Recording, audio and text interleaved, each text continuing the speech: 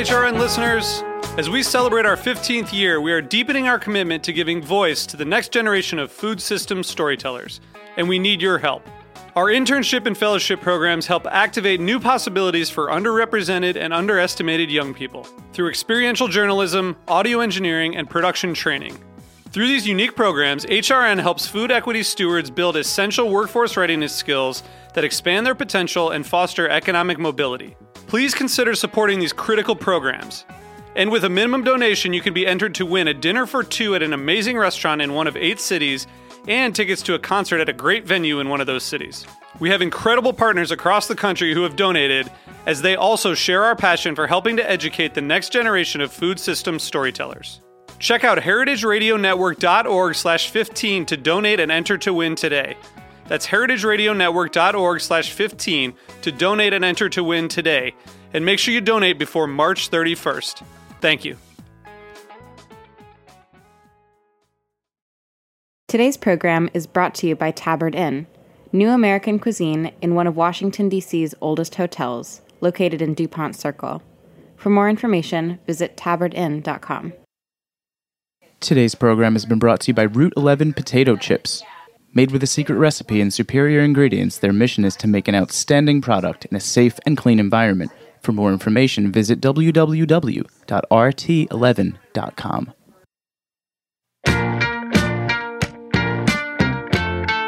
My name is Hannah Forden. I'm the membership coordinator at Heritage Radio Network, but even before I joined the team, I loved listening to HRN during my subway commute. It made the time go quickly and left me feeling inspired for the day ahead. HRN listeners tune in from all over the world, but there are a few traits that we all have in common, no matter where we listen from. A curious palate, the fierceness to make a difference, and a hunger for lifelong learning about the culinary world. As you know, Heritage Radio Network is a listener-supported nonprofit. To deliver the most ambitious, entertaining, and of-the-moment stories in 2018, we need your help. We need to raise $150,000 by December 31st to accomplish these goals and to keep your favorite shows on the air. Together, we can make this HRN's most exciting, impactful, and delicious year yet. Become a member by donating today. Join us at heritageradionetwork.org/donate, and you'll immediately start enjoying benefits such as VIP invitations to HRN events, where you will mix and mingle with your favorite hosts. Memberships also make a perfect holiday gift for all the foodies in your life. This year, why not give the gift of food radio? You'll hear your generosity in action for the year to come. Help keep our lights on and our mics hot by pledging your support today at heritageradionetwork.org/donate. Thanks for listening.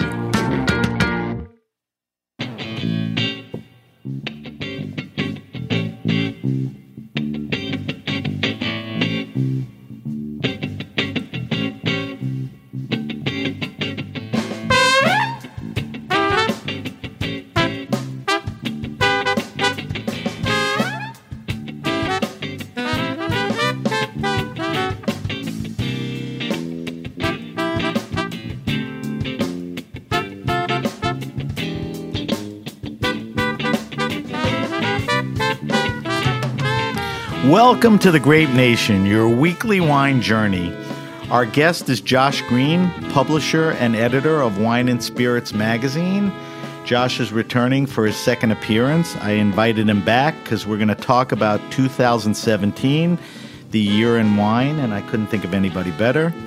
We're going to taste a bunch of wines Josh brought in, probably in lieu of our weekly wine sip at the end of the show. I asked Josh to select a few wines that were significant representing the year, and I think he brought in 6 cases of wine or whatever. I'm your host, Sam Ben-Ruby. Stay with us for the Grape Nation on the Heritage Radio Network. We bring wine to the people.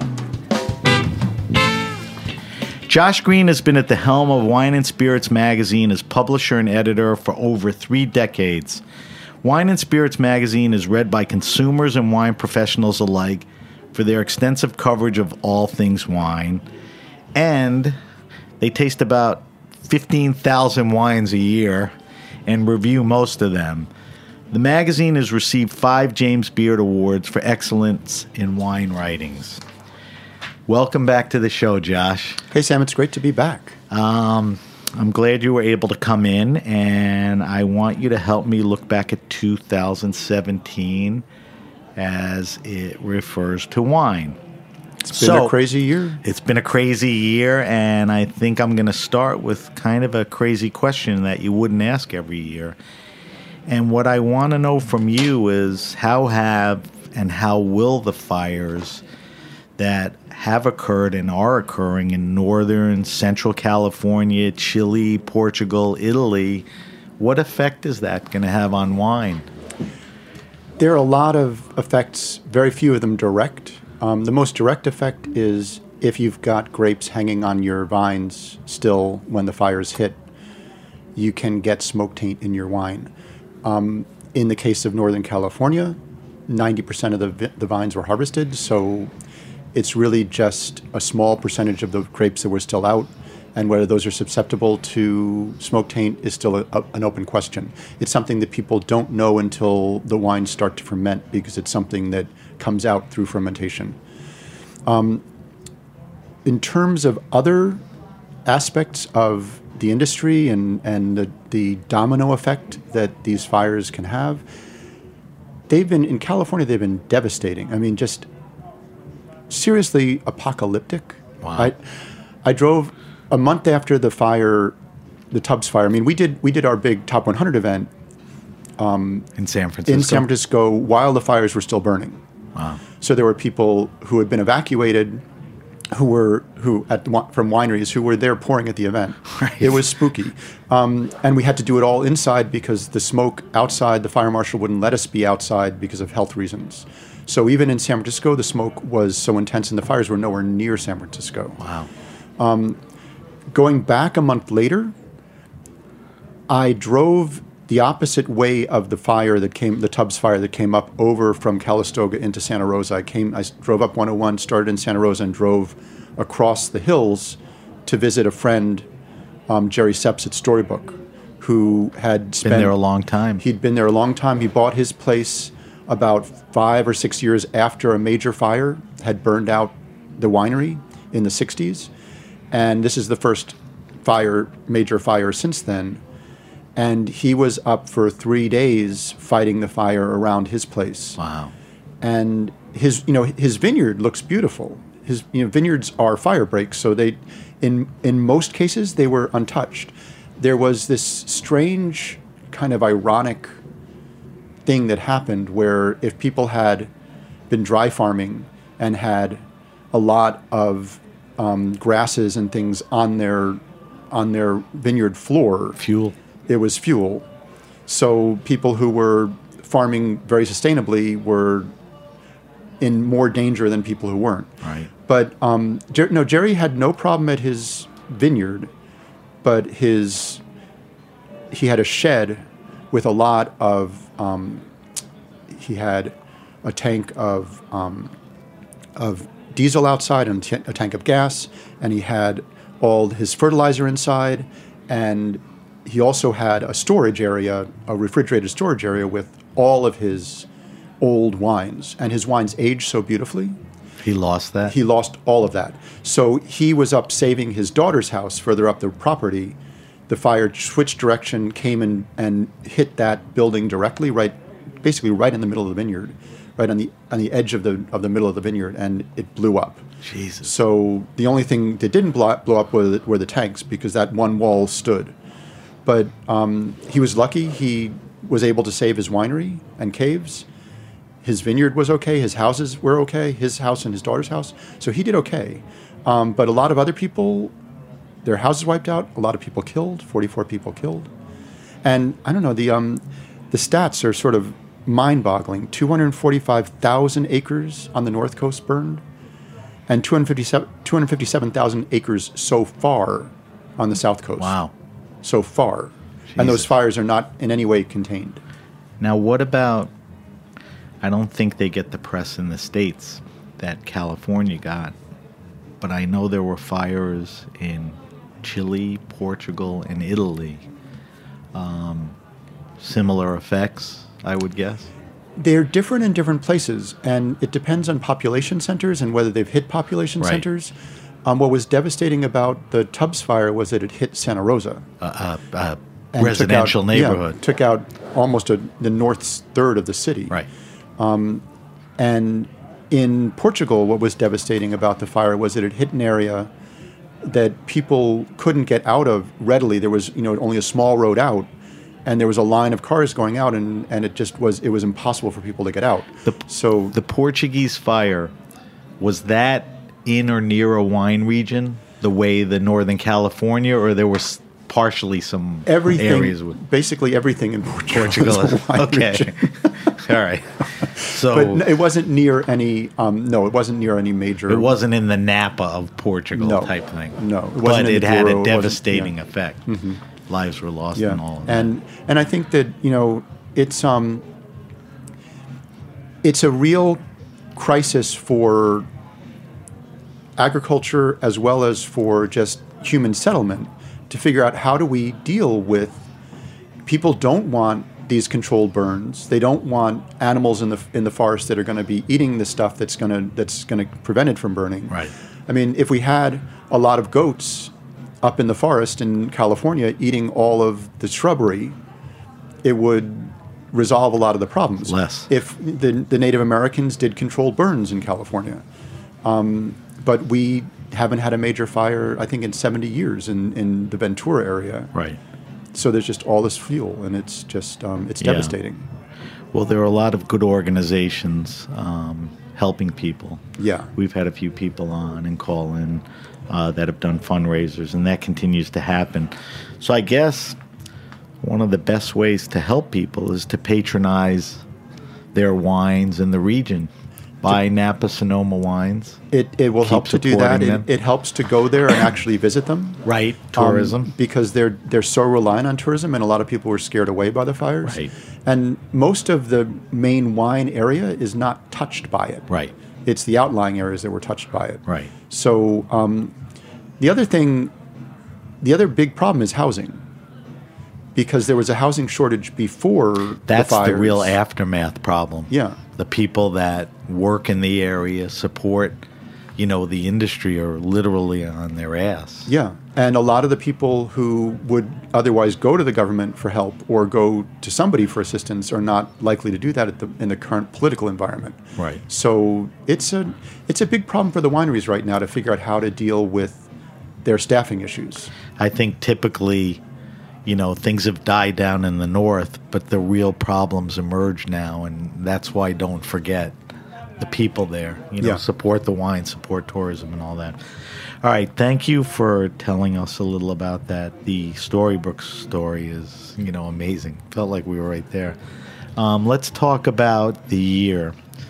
I think the most obvious thing to me, and what I'm curious about, is wines and wine regions in this past year that really emerged, in your view, your professional view, that's why you're here, and are likely to stay around and thrive. And I know you travel and spend time in different regions.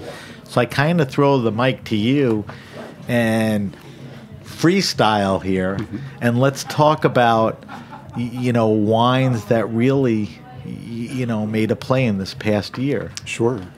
Well, we have two wines here from the Douro in Portugal. All right, so let's start with Portugal. Yeah, and I think that it's worth starting with Portugal because that region has really been catching fire. I mean, that country has been catching fire, especially Vinho Verde. Which is a white wine. Which is a white wine. This is a deep red wine, which is right next door to Vinho Verde. But this is inland, and it's in a schist canyon that this schist canyon goes in through Portugal, then goes underground through Spain and comes back out in Priorat. Wow. So it's the same strip of schist, it's just underground through the whole plain in Spain. And in Portugal, the Douro River comes through, cut this very deep, steep canyon, and all the canyon walls are terraced with stone terraces going up and vines on the terraces. It's very tough to farm. I don't know how people make a living because they don't sell their wines for very much money. Some of the wines that we're tasting tonight sell for good money. So let's tell me the first wine. Yeah, I brought these two wines because this is sort of a transition moment for this particular guy who is probably the guru of the Douro region in Portugal. Now, the Douro is probably the most recognizable and famous wine region in Portugal? It is, because it was the first region to ever be delimited as an appellation in the world, basically, for wine. And it was a place that was providing port, which was at one time a wine like the ones we're about to taste, and then it was fortified. Right. And then there was a battle between whether people were going to make it sweet or dry. We're going to try two dry wines. Okay. This guy, João Nicola de Almeida. So slow down. I'll post everything on our social media. Mm-hmm. But what's the name of the wine?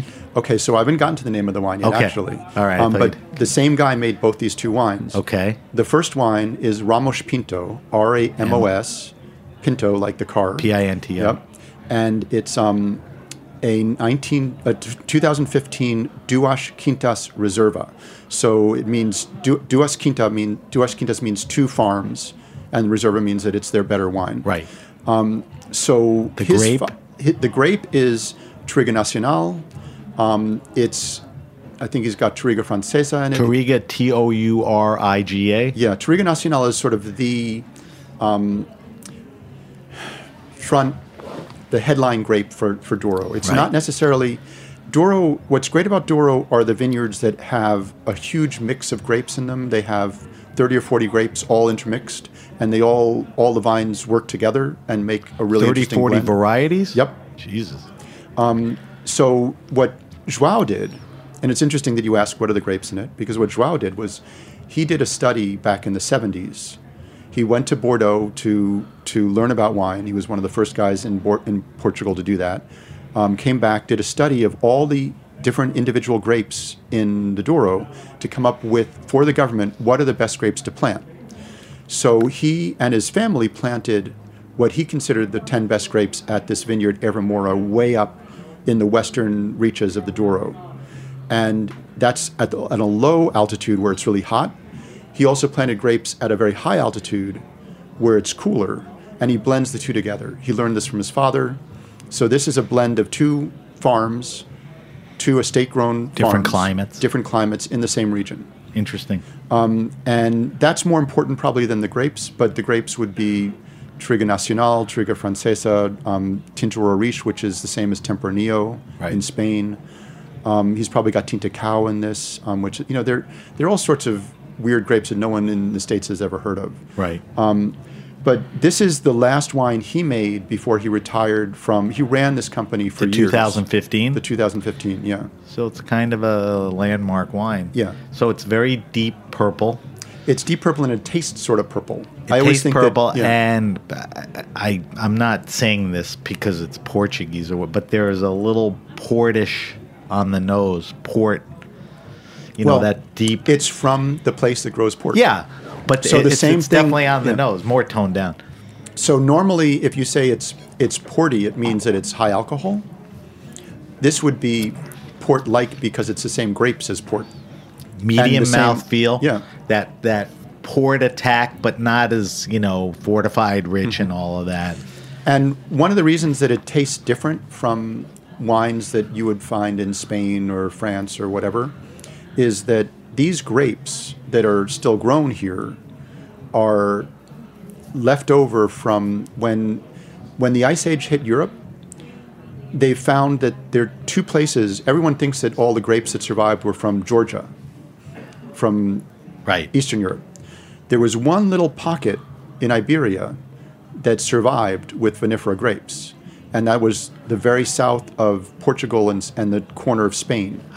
So all these grapes that you have in wines like this are completely different from what you get in other parts of Europe. And that's why they taste different. That's why they have that purple kind of flavor that you get in this wine. All right, so the dad made this wine. It's his last vintage. Mm-hmm. And then as you said, we have a second wine. As you said, in the family, they made this wine. Yep. And what is this? So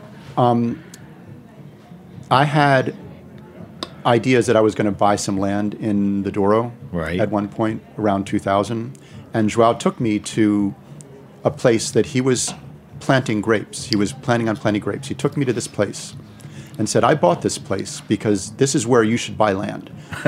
And it was completely barren. There had never been grapes planted there before. There were little tiny huts that were probably 20,000 years old, little stone huts on the sides of this cliff. A ridge at the top that was all schist, just rock at the top, looking down, steep, way, way down to the river. All steep, just cuts down to the river. So in 2003, he started planting it with his sons. He has got 2 sons that are both in the wine industry, Mateus and João. And they did it all biodynamically. You go there now, I was there in spring last year, and it was more flowers per square inch than I've seen anywhere in the world. Lush.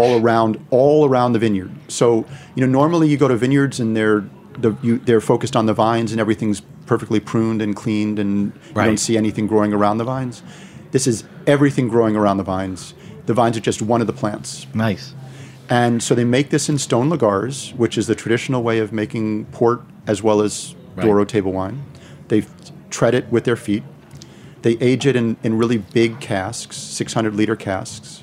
So a regular French barrel is like 225 liters. Right. So it's almost 3 times the size of a regular French barrel, a barrique. And so it's a very traditionally made wine. And so this is maybe the 4th vintage, I think, that they've released a wine from this vineyard. And I think it's probably the best one yet. So deep color, different nose, not as porty. Not as porty. It smells like, to me, it smells like the stone and the flowers at the vineyard. I hate to use the word minerality, but there's that stone. It smells like stone dust. Yeah. And medium mouthfeel. Give me a descriptor for taste. When I tasted this blind, I described it as blueberry honey. Yes. Yes, because it it's has got that dark blue fruit. It's got dark blue fruit. A little sweetness. But not over. But it's not sweet. There's so much savory stuff going on in your palate. Sweet is not a fair word to use. But I often think about bee pollen or honey when I taste a wine like this because it's got a touch of... It's like flowers that have been compressed into a liquid. The complexity of all of that. Yeah. Yeah. All right, so those are 2 wines from Portugal. I think those are interesting. I don't think those are interesting wines. I know you are a big fan of Portuguese wines, and I think we've shown here these are some interesting, well-made wines. Mm-hmm. These are reasonably priced wines. These are not, cheap wine. You can get the 15 Duas Quintas regular bottling for $15, and that's a good value. It's a great value for that wine. Yeah. Well, no, this is the special wine, so this is 40. But then the Monteschisto is 80. Okay. So so they would go up in price. So this is top of the line, but within that. But the regular 15 Duas Quintas is a brilliant wine. Yes. For $15 especially. All right, so let's keep moving. Mm-hmm. I want to at least cover a couple other wines and regions. You recently spent time in Australia. Yeah. And when people think of Australia, they think of Shiraz, Syrah-based wines. That's not what you came out of there, which excites me. Well, I went for one reason. I also brought a wine for another reason. I went for the 50th anniversary of Margaret River as a wine appellation. And so got to taste a lot of... Just a little history. 50 years, Margaret River. That makes it one of the old established Australian wine... No, one of the newest. It is one of the newest. One of the newest, yeah. When it was being established, basically, McLaren Vale, Barossa, all of South Australia would have been there for a long time. All the places in Victoria would have been there for a long time. A lot of the industry in Australia was established in the 18th and 19th century. So, there's still a lot of 19th century vines around in Australia, especially in South Australia. In Margaret River, there was no such thing as a vine. There were a couple, there were a few European families that had come over there and settled in north of there and sort of brought some grapes with them and planted vines. But the main industry was up in the Swan River Valley up by Perth. So this is far over Western Australia on the Indian Ocean coast. This is 3 hours south of Perth, and it was basically a surfing destination. there was a plant biologist who contradicted. Do you know Harold Olmo? Do you remember the name Harold Olmo? I don't. He was a very noted UC Davis viticulturist. Maynard Amarine was another one. Exactly. Right. He was the same. Those kind of same vintage. nerdy, brilliant scientists. In the 50s, they brought him over to Western Australia and they said, "What can we do over here? How can you help us figure out what to do over here?" And he went over there for about 9 months and studied everything. And he said, "It's too rainy down here in Margaret River, but you could plant a lot of stuff down by Albany in the Great Southern area." So this other guy, John Gladstone's, he said, "No, I know this area over here pretty well. This is probably the best place in Australia to grow grapes. People should look at this." There are a bunch of doctors from Perth. They came down, they planted vines.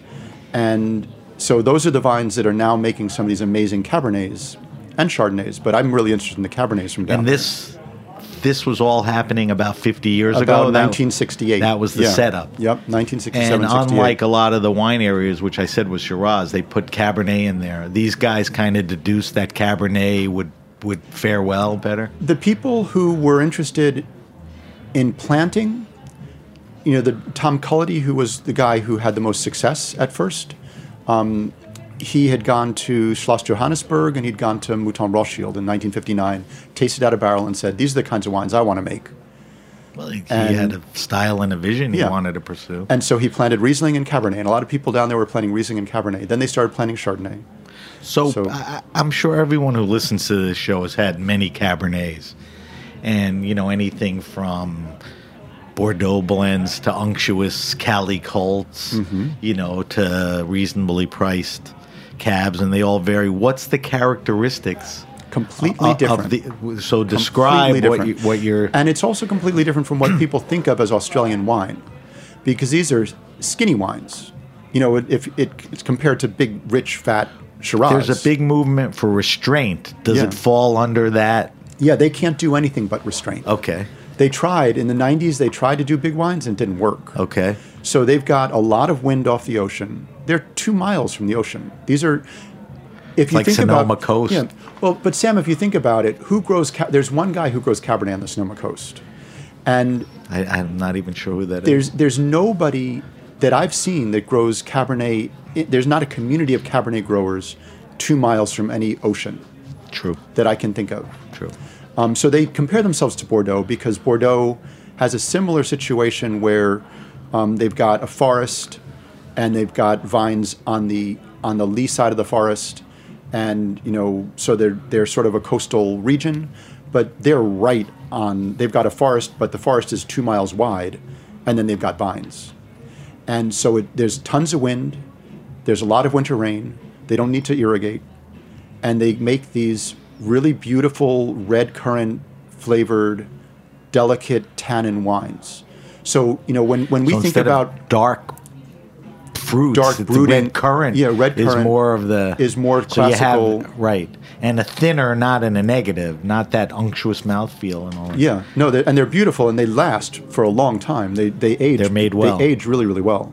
Give me a couple of wineries or makers. Well, Lewin is very famous. Spell. Leuwin. Okay. Lewin Estate makes Lewin. an artist series Cabernet that ages beautifully. Vas Felix is the first one to have planted, and they make a very beautiful... Spell. Vasse. Felix. Vas Felix, 2 words. Yep. Okay. And Moss Wood is one of the classics. 2 words or 1? 2 words. Moss Wood. Cullens is one of the best growers there. They were also one of the original people to plant. They grow all their vineyards biodynamically, and they make all their wines naturally. And they're doing a new Cabernet in amphora that's incredible. Wow. There's a guy. Amphora is the clay, old ancient pots. Exactly. Yeah. There's a guy there. I'll mention one other guy. He's at Cloudburst. He's a maniac. He's from New York. He grew up in Merrick. Long Island boy. Yeah, he got into forestry and he owns some forest up in New Hampshire, and then he bought, I think it's 100 acres right on the coast, I think I right on read the about Margaret him. River. And he's actually selling a lot of his wine here in New York. It's at That's 11 what Madison. I read. He's come to It's New at- York yeah. personally. Yeah, to because no kinda one else will sell it for that. him. I did Yeah. read about him. Now his stuff is good. His stuff is really good. Okay. His So I'll post Chardonnay. all that. His Chardonnay is awesome. I thought it was more of a gimmick. Like, here's a guy who had some money, went to Australia. He's coming here to sell it, but he's making good wine. I thought it was a gimmick at first when I heard about it. When I went to visit him, I didn't think it was a gimmick anymore. So that's Cloudburst. Yeah. All right. So I want to keep moving because I want to cover a lot of stuff. Let's cover one or two other things. So what we're talking to Josh Greene, publisher and editor of Wine and Spirits magazine. We're talking about 2017 wine regions that really have come into their own this year and, will be around. So we talked about Cabernet Sauvignon from the Margaret River of Australia. We talked about Portuguese wines. I think And so what I want to bring up still in Australia Go ahead. is Assyrtiko from Clare Valley. Now, is Assyrtiko the Greek? Is that a Yes. white wine or a It's red? a white wine. We're going to go from reds to whites. Wait, so before we leave Australia, we're drinking a white Greek grape from Australia. That's right. All right, I'm getting up to get some. I'm just going to rinse your glass. That's okay. Josh, I want you to talk quickly about English sparklers and grower champagne, and then, I have a whole list of other things. So what we have in front of us is Assyrtiko, and I'm going to let you take it from here. Assyrtiko, I know, is a Greek grape. Greek grape grows on Santorini, Right. which is a very austere island climate for volcanic soils. This is grown in a cooler region of South Australia, and it's part of a movement. Jim Barry brought these cuttings Jim in. Barry, the famous Jim Barry, Australian the winemaker. wine producer in Clare, he got really turned on to Assyrtiko in Greece, and he thought it might be interesting to try it in Clare Valley. So he brought the cuttings in, caught them through quarantine, planted this. I think it's awesome wine. We have a woman on our staff, Tara Thomas, who's been with the magazine for 20 years this year. She's the greatest authority on Assyrtiko that I know. And so we got her to taste this. You don't see Assyrtiko really anywhere but in Greece. And so this is really interesting because there's a whole movement in South Australia around the topic we were talking about before, sustainability, fires. They've had a lot of fires in Australia.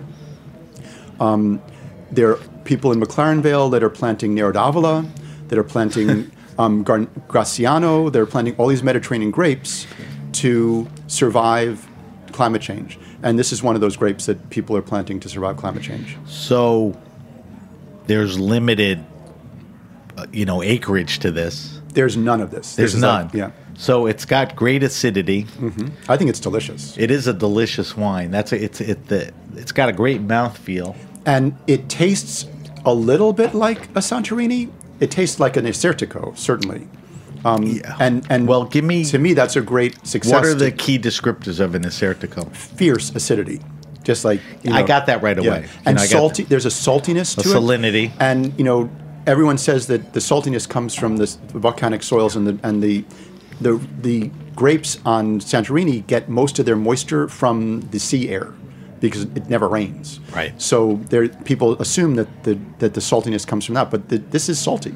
Right, it is. Yeah. It has, which would make it a great pairing for shellfish, oysters, Delicious, yeah. clams. And again, when you think about Australian wine, is this what you think about? No, no. But I mean, Sam, that's why I brought this because this is like such a conflict with I asked you in people's my email, impressions of, what are you thinking of bringing? I'm not sure if you put this in the email.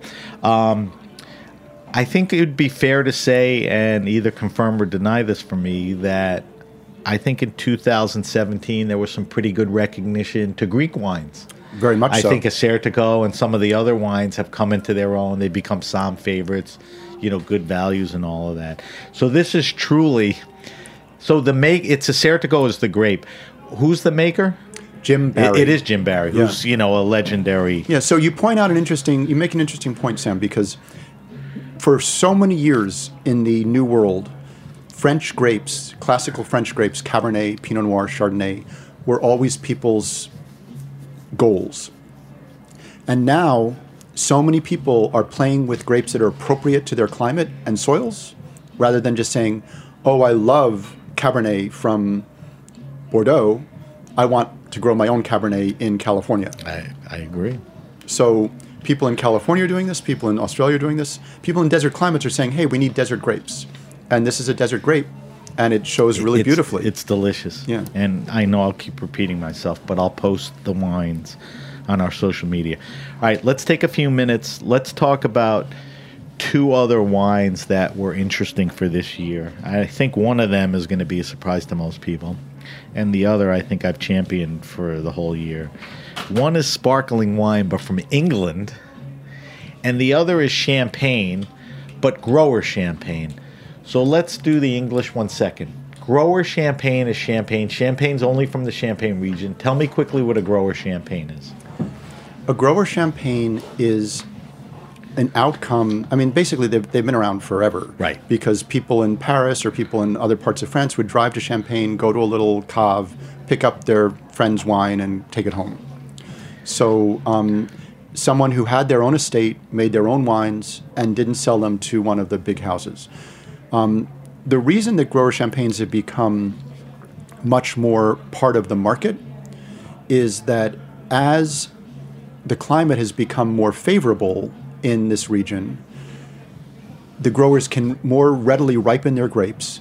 They don't need to use as much dosage to alleviate the... Dosage being added sugar. Dosage being added sweetness to the Sweetness, wine. right. Yeah, I mean, usually it's like grape must or whatever.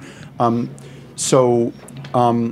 What they can do is they don't have to feel like their wine is not inferior and needs to be blended away, but they can present their wine consistently and make a living at it.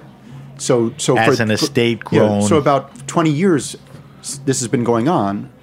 People have made their brands known as growers, and as they've made their brands known as growers, and as they've been able to supply the market consistently, a lot of retailers, a lot of sommeliers have said, oh, these are really interesting wines. They're more terroir-driven in a sense because many of them have individual vineyards that they're using, and they're not blending. They're blending from one village, or they're blending from one particular vineyard. Right. Versus a famous big house, champagne house that's doing a house style that's consistent. And what's interesting is that that the houses have reacted to the changes in climate in a similar way because they can now put out wines that, like, you know, if you look at what Roeder is doing with their Philippe Starck wine, I don't know if you've seen that. Yes. Where they make a wine from one village, Cumières, from 3 grapes co-fermented together, so that they've done a selection from that village in the same way that a grower would, and they are a huge grower. Right. Interesting project. Yeah. So there are a lot of changes in Champagne, and one of the changes is that growers are more stable as an entity. Well, a couple of weeks ago, we had somebody that you are involved with, and that was Peter Liam. Yeah. He did a show on Champagne promoting his book, and if anyone... Josh and I don't have the time to go into it, but if you really want to get into Champagne, the history, the region, growers, the terroir, the transformation in the terroir, really the theme, you know, you should pick up Peter's book and listen to the show. All right, so that's Grower Champagne. You can also go on to his website, champagneguide.net. Yeah. Right. You brought up English sparklers. I've been reading about sparkling wine from England for years. I think it's because you brought it up. It's probably come into its own this year. How did this start? I mean, why in England did somebody decide to plant? Tell me what the grape is. Tell me when it started. Is there a lot of it? Any good? There were a lot of vineyards in England during Roman times. Okay. And the climate wasn't so great through the Middle Ages, and the climate hadn't been so great for a while. But again, the same things that are happening in Champagne are happening across the Channel, and a lot of the same land that makes Champagne interesting for sparkling wine is the same limestone that comes up on the other side of the Channel. The terroir is similar. Yeah. So people thought about this, scratched their heads as they started planting in this area, I think in the 80s and 90s. So it's new. It's pretty new. But what's really new is that, you know, we never would see these here in the States. They were getting a name, and there are people with, you know, Stephen Spurrier is making Champagne there. He's a he's the guy who did the French, the competition between between The California 1976. and Bordeaux, Right. the 76 challenge. Yes, that was him. And he's planted a vineyard. Christian Seeley has, who runs AXA Millésime with Right. all of the Bordeaux and Noval and Porto. He's planted a vineyard his own vineyard in England. There are a lot of people in the industry who have gotten into the area, and it's So there's a trend to it. there's a trend to it. There's a What lot about the product? Champagne grapes, they usually vinify Chardonnay, Pinot Noir, and Pinot Meunier. What are they doing there? Same? a lot of it's champagne. A lot of it's champagne grapes. A lot of it's Pinot Noir and Chardonnay. Okay. And a lot of it's champagne method. And the wines don't necessarily have the depth. I mean, we for the first time got 21. I think it was 21 of these in for our tastings this year. That's a lot. Which is, because in the past you'd see maybe Ridgeview, you'd see a couple producers in the States, but they'd be at one restaurant and nowhere else, and nobody would be looking at it. And now it's beginning to get attention, and there's sort of a critical mass of them in the market. But we had this one wine, Digby Fine English Leander Pink. Was that the Oh Wow English sparkler? It was really good. Okay. And it was a funny. It's Pinot Noir and Chardonnay and Meunier from the North and South Downs of Kent, Sussex, and Hampshire. So it's just this really pretty wine. It wasn't as ambitious as some of the other wines, but it was. I often find that many people, especially in new regions, have all these ambitions, and they load their wines up with all these ambitions, and when you taste them, they're not so interesting. Right. And when people just say, "Oh, I want to make a fun wine," like this was a really fun wine, and it was made for a rugby club. It was Right. delicious. They have the right vision for that. Yeah. But what I'm kind of picking up is, life is short. You only have so many hours on this planet, so you can only drink so much wine. I would guess maybe go to the grower or the regular champagne. But if you're willing to venture out, try something different. Mm-hmm. This is definitely a wine and a category, English sparklers, that, the theme of what we're talking about emerged in 2017. So keep a lookout and taste it. It'll be cool. All right. So those are some of the regions and wines that stood out this year that Josh noted. I wanted to get your take on this because unsolicited, you brought the words up a few times.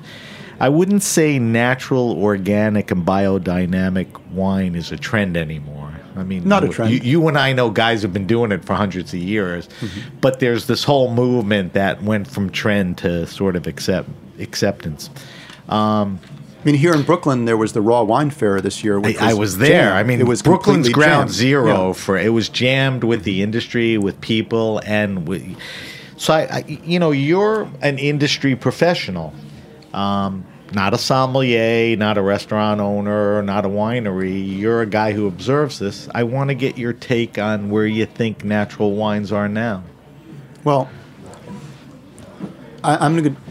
If I have a second to talk about this, I'm going to take a step back. Okay. And I was at the end of my road in Massachusetts where I live. There's a Berkshire Organics market that is basically my market because it's the closest thing for me for food. And it's also got really great vegetables and fruits. So I was there. Better than a Trader Joe's. Yeah. I was there. I mean, I had a girlfriend once who went crazy because she didn't like the fact that I would check different fruit out and figure out, and she said, just pick it up and buy it. So I was checking out different oranges, different apples, and the owner of the store came over to me and he said, gee, it's really interesting to see someone who's so careful about what food they put into their body. So we got into this conversation. We talked about natural wine. He sells wine. We talked about natural wine. And I am really careful about what I want to ingest. So it's important to me that people grow their grapes without chemicals. It's important to me that people focus attention on their vines as plants, not as machines. On the other hand, there's this whole trend for orange wine. People go in and order an orange wine now. Which is a white wine where they leave it on the skins a little yep. longer, and it gets that orange color. Yeah. And, Some of and which most, can be delicious, right. Many of which can all taste the same. Right. And I think that the danger with this trend for natural wine that has sort of gone beyond being a trend, is that the wines tend to taste like natural wines rather than like where they're from, because they tend to taste more like the process of natural winemaking than... So terroir and place is important to what a wine tastes like. It's what makes it interesting to me. And you're saying that natural wines are somewhat void of that? Not all. Some. Some. If they're properly grown, properly made, carefully made. But that's a fair knock on natural wines. Well, I think that it's a fair knock on any wine. Right. I mean, there's wines tons are subjected to the same criticism. There's tons of commercial wine that tastes like nothing about where it's from. Right. Probably more than natural wine. Yeah. So it's more that people shouldn't believe that just because it's a natural wine, it tastes like its place. Right. It may taste like all of the microorganisms in its place, but that doesn't necessarily tell you much. Right. So I think when you go out and drink natural wines, like anything else, you should understand what you're getting into.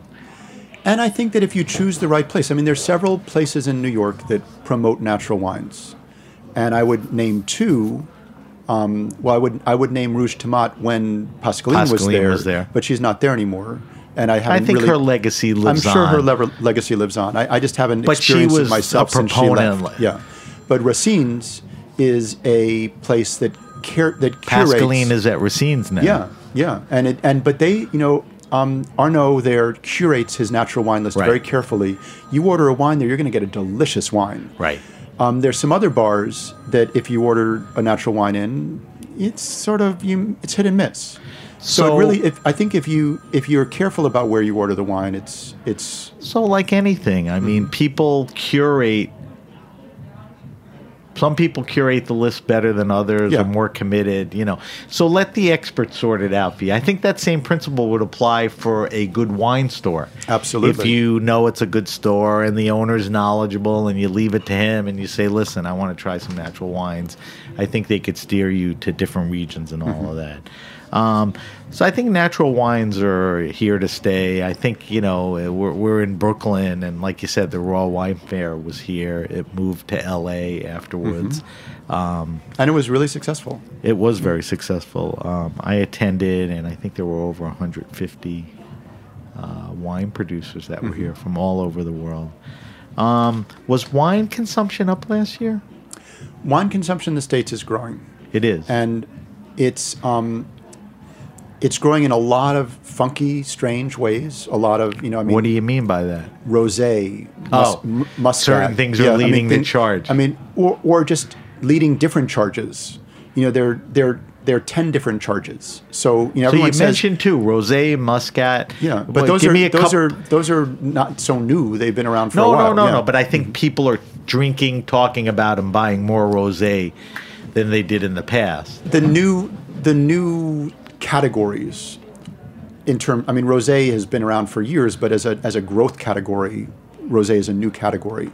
Moscato has been around for years, but as a growth category, it's a new category for the last 3 or 4 years. It's in a lot of rap songs. Red sweet wine is a new category that's been around for maybe 2 or 3 years. The Prisoner is like the leader of that. So I always wrestle with what a red sweet wine is. So the Prisoner, which is a blend of different grapes, is in that category? Yeah. Give me a couple of other examples of what you define as red sweet wine. Apothic.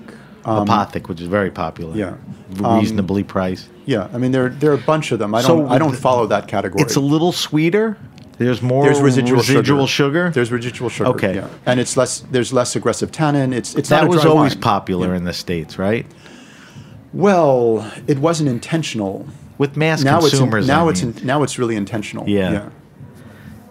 So, is there anything like that in white wines? Like, was the buttery Chardonnay the buttery sweet Chardonnay was definitely that the same flip side of all of that? Yeah, and I think that as people moved from buttery sweet Chardonnay to Merlot in the 90s, and there was the Merlot craze, and then they moved to Pinot Noir, and Pinot Noir came. Yeah, Pinot Noir got bulked up to feed people's specific tastes. They wanted to drink Pinot Noir, so people put Syrah in it because they had a lot of Syrah, and consumers wanted richer wines, so they're buying Pinot Noir with 25% Syrah in it. And then it went the other way. Jasmine Hirsch and Raj Parr kind of put an organization together of restrained Pinots. Yeah, but I'm not sure how much impact that's had in the general population of wine drinkers. Yeah, I think those people always I think existed. That's an accurate statement. Those right. people always existed, Right. and it and didn't they were change always the world. They were always looking for wines like that, and they're still looking for wines like that. It didn't change the world. All right, we have about 10 minutes left. I wanted to cover. Well, we should drink our rosé. Okay, where is it? It's in the fridge. Okay. Before we taste that wine, we're going to take a quick break. You're listening to The Grape Nation on the Heritage Radio Network. We're talking to Josh Greene from Wine and Spirits Magazine. We'll be right back. The following program has been brought to you by Tabard Inn. Tabard Inn, Washington, D.C.'s quintessential small hotel, is located on a quiet, tree-lined street just 5 blocks from the White House. Vibrant yet unassuming, the Tabard is comprised of 40 sleeping rooms, each unique in character and design. Feast on eclectic American cuisine in their acclaimed restaurant, or enjoy a cocktail and listen to live jazz in one of their cozy Victorian seating areas. Mingle with travelers from around the world who find the Tabard the only place to stay when taking their travels to Washington. For more information, visit tabardinn.com. The following program has been brought to you by Route 11 Potato Chips. From the moment Route 11 Potato Chips dropped their first batch of chips back in the early days of 1992, they understood their destiny as a high-quality producer. Instead of succumbing to the frenzy of mass production, they took advantage of their small size and made chipping a personal art form. The payoff was immediate, an incredible potato chip. With a secret recipe and superior ingredients, their mission is to make an outstanding product in a safe and clean environment. In this world of uncertainty that we live in, Route 11 Potato Chips believes comfort food should be just that. Know where your food comes from. For more information, visit rt11.com. All right, we're back. We're back with my guest, Josh Greene, publisher and editor of Wine and Spirits Magazine. We're looking back at 2017. During the break, Josh popped a grower champagne. Grower champagne, Eric Rodez. Spell?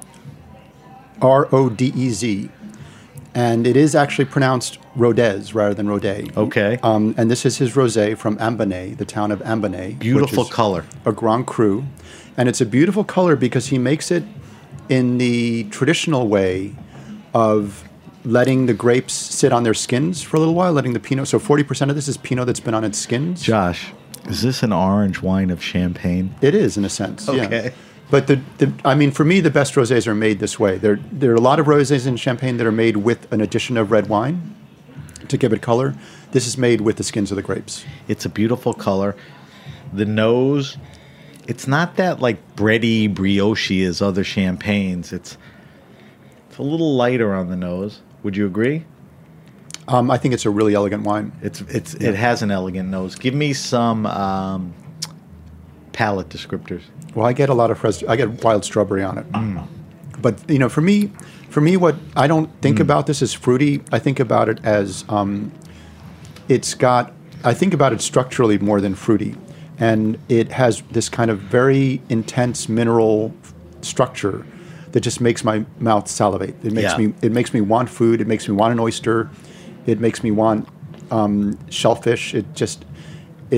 This wine makes me hungry.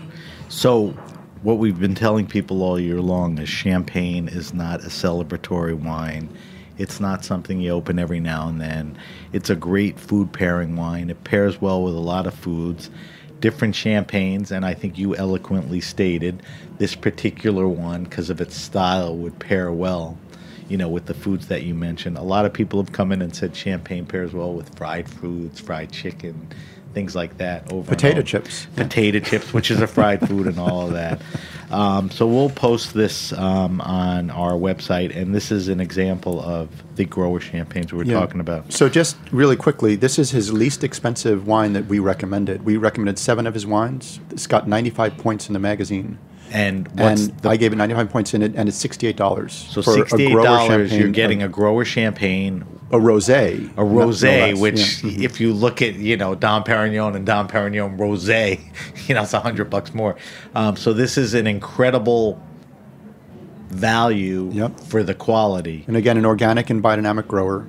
Really good guy. Great gift. Yeah. Great wine to pull out at a party. Great food wine. So we'll post this. All right, a couple things, and then we got to wrap up. You do a thing every year. You select the top 100 wineries. You don't really select the wine, like Wine Spectator. I know it's a dirty word. Selects wines. You look deeper into the wineries, and I think you look more at their body of work than a particular wine. We talked about it earlier. You stage an event where you have the top wineries that you selected, pour wines, and people can buy tickets and come. It happens in San Francisco. Do you ever do it in New York? We haven't done it in New York. We've been talking about doing it in New York. Okay, so but we haven't. It's become such an annual event in San Francisco that we prefer not to break that. Right. Yeah. There's a tradition there. So tell me quickly. Don't spend too much time on it. Tell me quickly. You select 100 wineries. From around the world. From around the world, not just U.S. Mm-hmm. There has to be some common threads or trends or interesting things that came about that.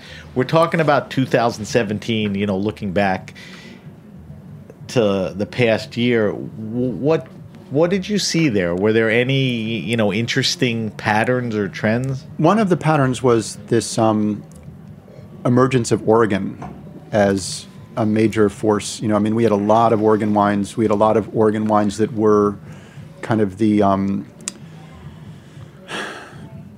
folks who had come out of Evening Lands, and Evening Lands was there as well.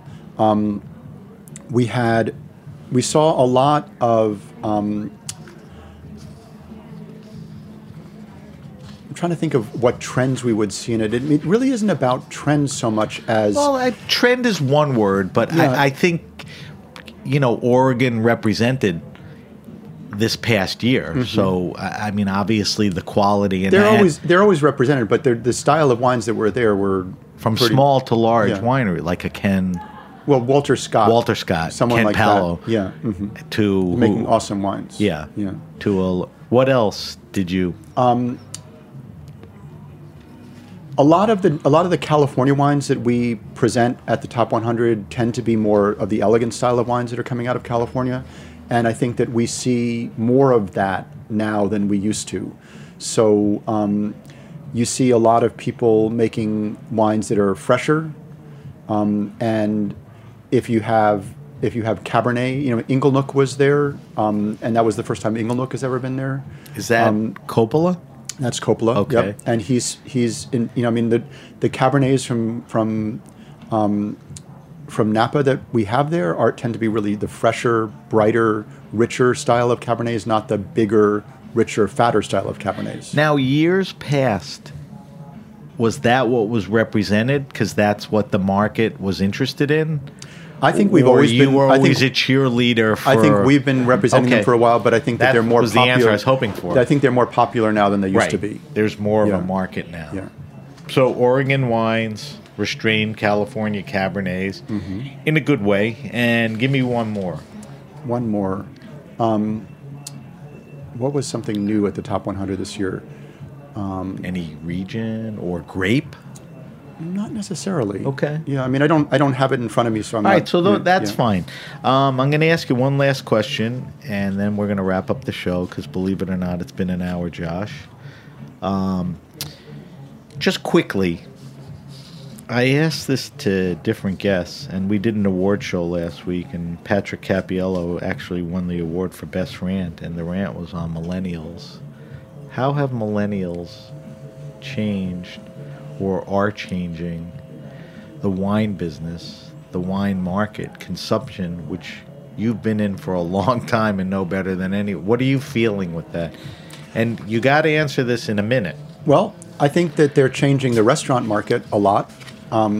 Different diners. Different kinds of diners. They're the wealthy millennials who are spending a lot of money for experiences, and there are the millennials who are buying fast casual food, and the middle of the restaurant business is sort of getting eaten away in San Francisco, where Which millennials is the middle is fast casual.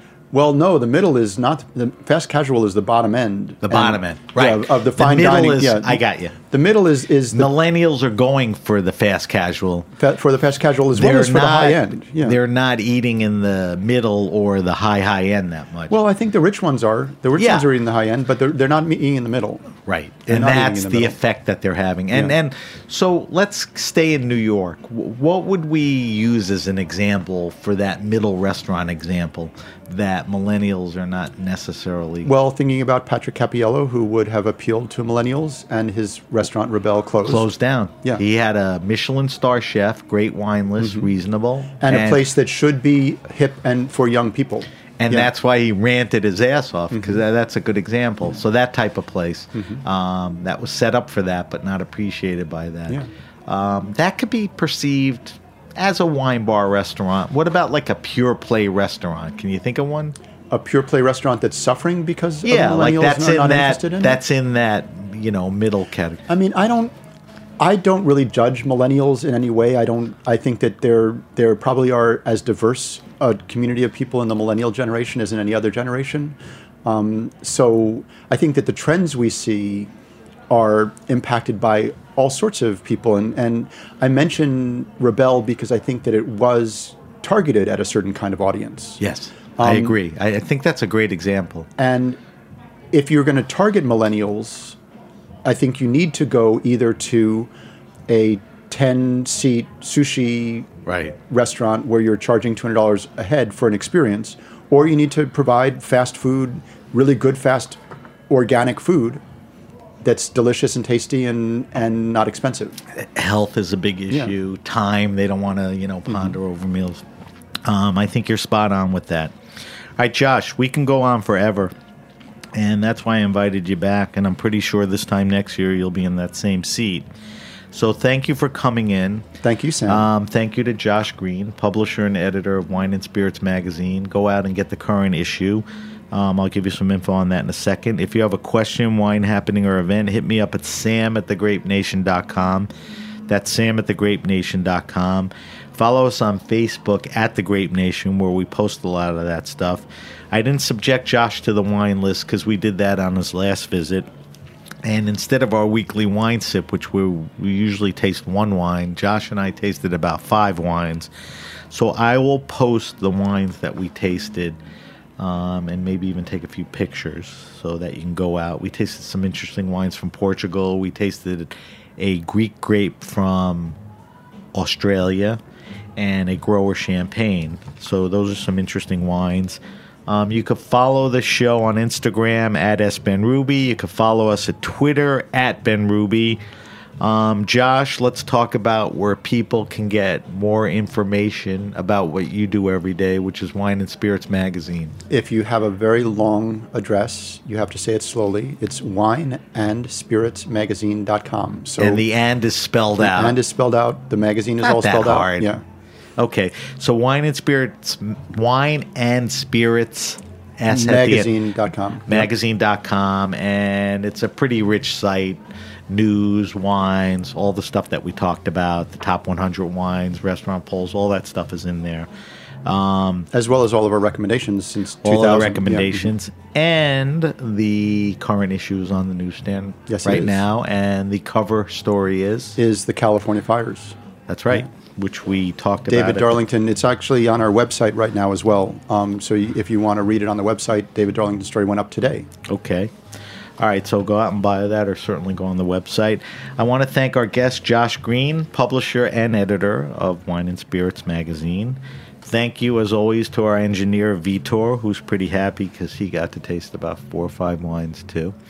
And, of course, everyone at the Heritage Radio Network. I'm Sam BenRuby, and you've been listening to The Grape Nation.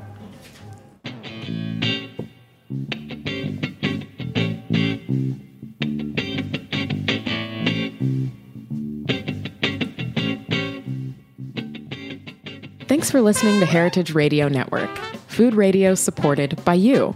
For our freshest content and to hear about exclusive events, subscribe to our newsletter. Enter your email at the bottom of our website, heritageradionetwork.org. Connect with us on Facebook, Instagram, and Twitter at heritage_radio. Heritage Radio Network is a nonprofit organization driving conversations to make the world a better, fairer, more delicious place. And we couldn't do it without support from listeners like you. Want to be a part of the food world's most innovative community? Rate the shows you like, tell your friends, and please join our community by becoming a member. Just click on the beating heart at the top right of our homepage. Thanks for listening.